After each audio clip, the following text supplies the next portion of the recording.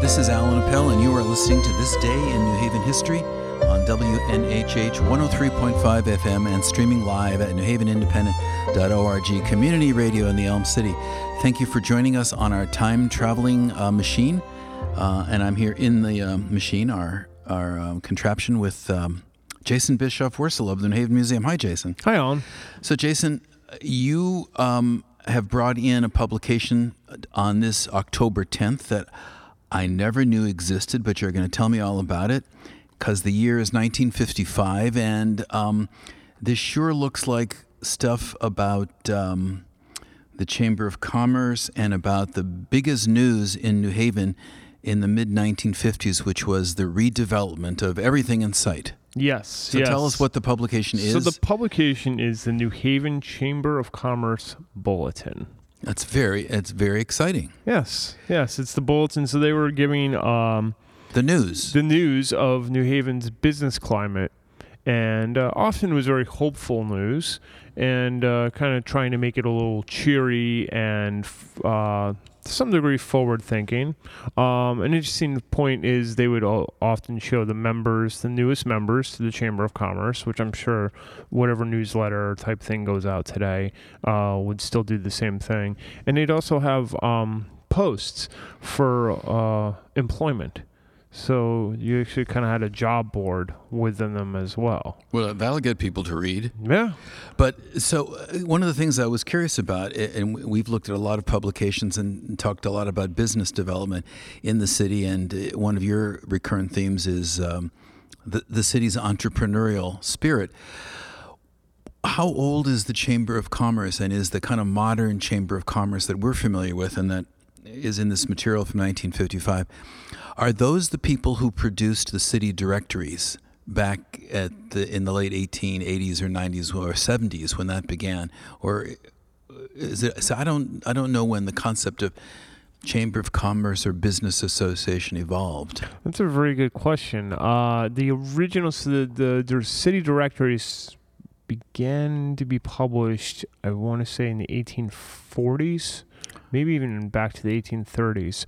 By the city itself or by? Yes, more by the city itself. Right. It may very well have been absorbed by the Chamber of Commerce as time went on. Right. The Chamber of Commerce, I want to say, was a sort of late 19th century formation. Sounds right. Thereabouts. Post-Civil War. Yes, and it tends to operate, the current modern Chamber of Commerce operates under the same sort of idea of what we're looking at here on the bulletin. Okay, so in this bulletin, Jason, the section you brought in from October 10, 1955, has two pieces of news. I would say one is of huge pitch and moment, to quote Shakespeare. The other is, you got me. So tell us what these two are. So, on October 10th, 1955, Deepen the Harbor. A hearing will be held on November 21st at 3 p.m. in the Hall of Records by the Army Engineers to obtain information on the need for navigational improvements or modifications of the harbor. The Chamber's Harbor Development Committee, headed by Arthur H. Gosselin, will show reason why the main channel should be deepened to 40 feet. Right. Wow. Now they're talking about the harbor, and I guess also the channels up the two rivers, to the Mill River and the Quinnipiac River, I would imagine also, or maybe not. I think in this case they were just discussing the harbor because those came under those while they were deepened at different time points. I believe they also fell under different initiatives. Okay. So the different rivers have been basically dredged and made deeper. As we've mentioned many times on this program, New Haven is a shallow water table and also a very shallow harbor, and its rivers and streams, etc., were often quite shallow. For instance, I read just the other day how the Mill River generally has and had a depth of 4.5 feet. That's not very deep. Well, according to Dr. Wikipedia, the Army Corps of Engineers was working in New Haven as early as 1852. Mm-hmm. And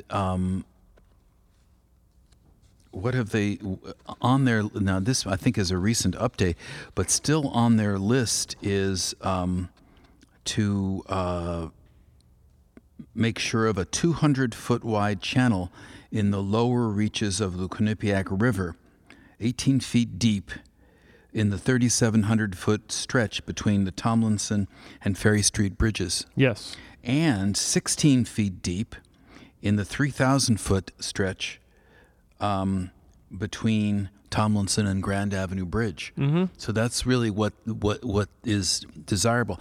But in the harbor itself, they wanted to take it, at least at this point in 1955, they were discussing taking it to the depth of 40 feet. And this is obviously important for bringing business. It's New Haven's. It's been said that it's the major reason why New Haven never grew to be a metropolis like a Boston or a New York. And of course, there's many other factors to that.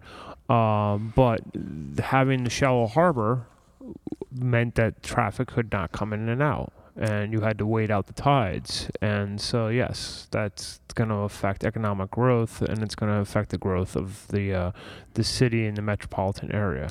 Right, and one aspect of New Haven that, as somebody who came here, 15 years ago or so, that grew on me slowly is the port area, and how I think maybe close to 10,000 jobs are associated with the port area. Yes. And still today. Right.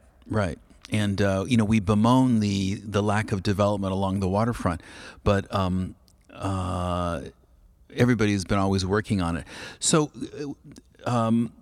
Put in context, if you would, what's the relationship between deepening the harbor and developing that aspect of New Haven, and the big news that's going on in New Haven in 1955, which is the redevelopment of the harbor and I guess Oak Street corridor, mm-hmm. and all those neighborhoods are about to see huge changes. But the harbor seemed to be like almost.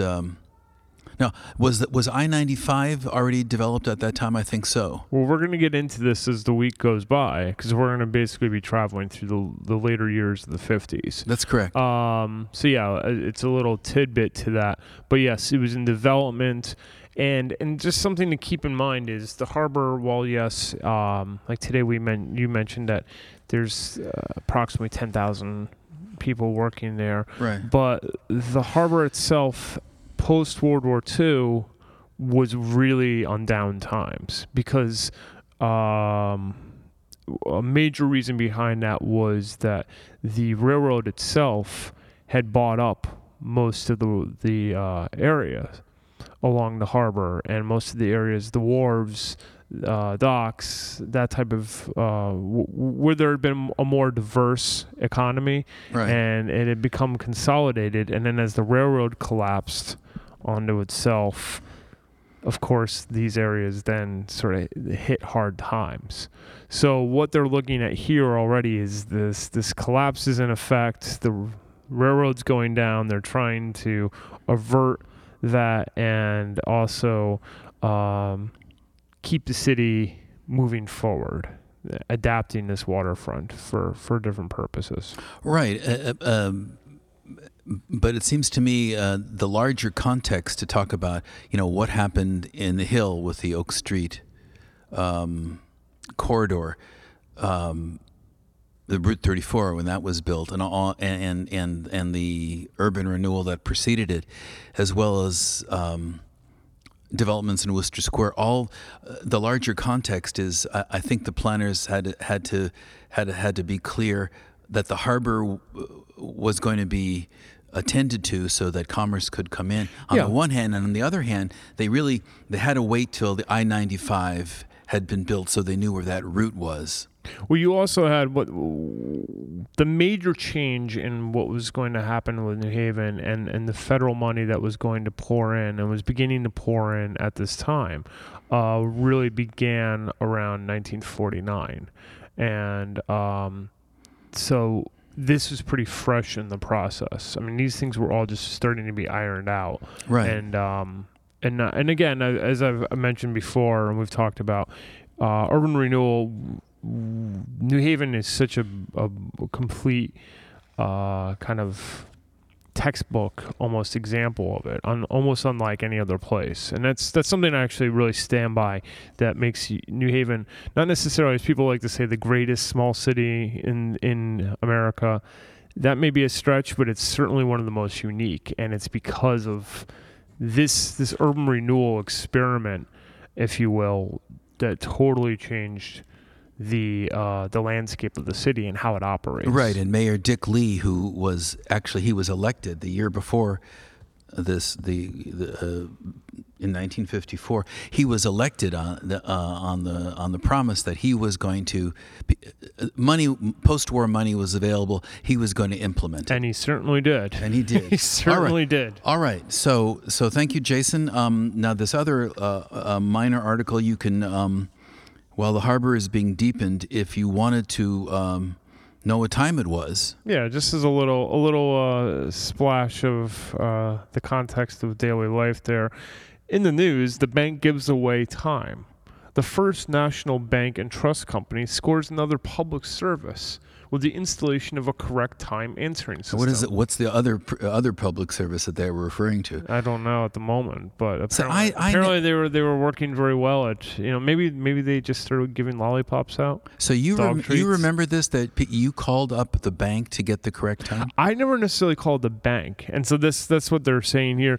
They installed a correct time answering system. Just dial SP7-4646, which is how you would dial, day or night, and a pleasant voice brings you up to date. But all that voice tells you is what time it is. What time it is. I do recall calling the operator for the time. And as we mentioned, you said, well, why not look at your watch? But this is how people would set their watch. But this is incredible. Apparently they had 25 lines providing this message, keeping busy all day, handling 10 to 15,000 calls. To find out what time it was. That's a lot of people who don't know what time it is. I mean, it's no wonder that they screwed up so badly in redevelopment. It's no wonder there needed to be some sort of renewal, apparently. Well, thank you, Jason, for initiating the first in what will be 4 more episodes that will be time traveling back to the redevelopment era in the Elm City. Join us tomorrow. Thank you, Jason. Thank you.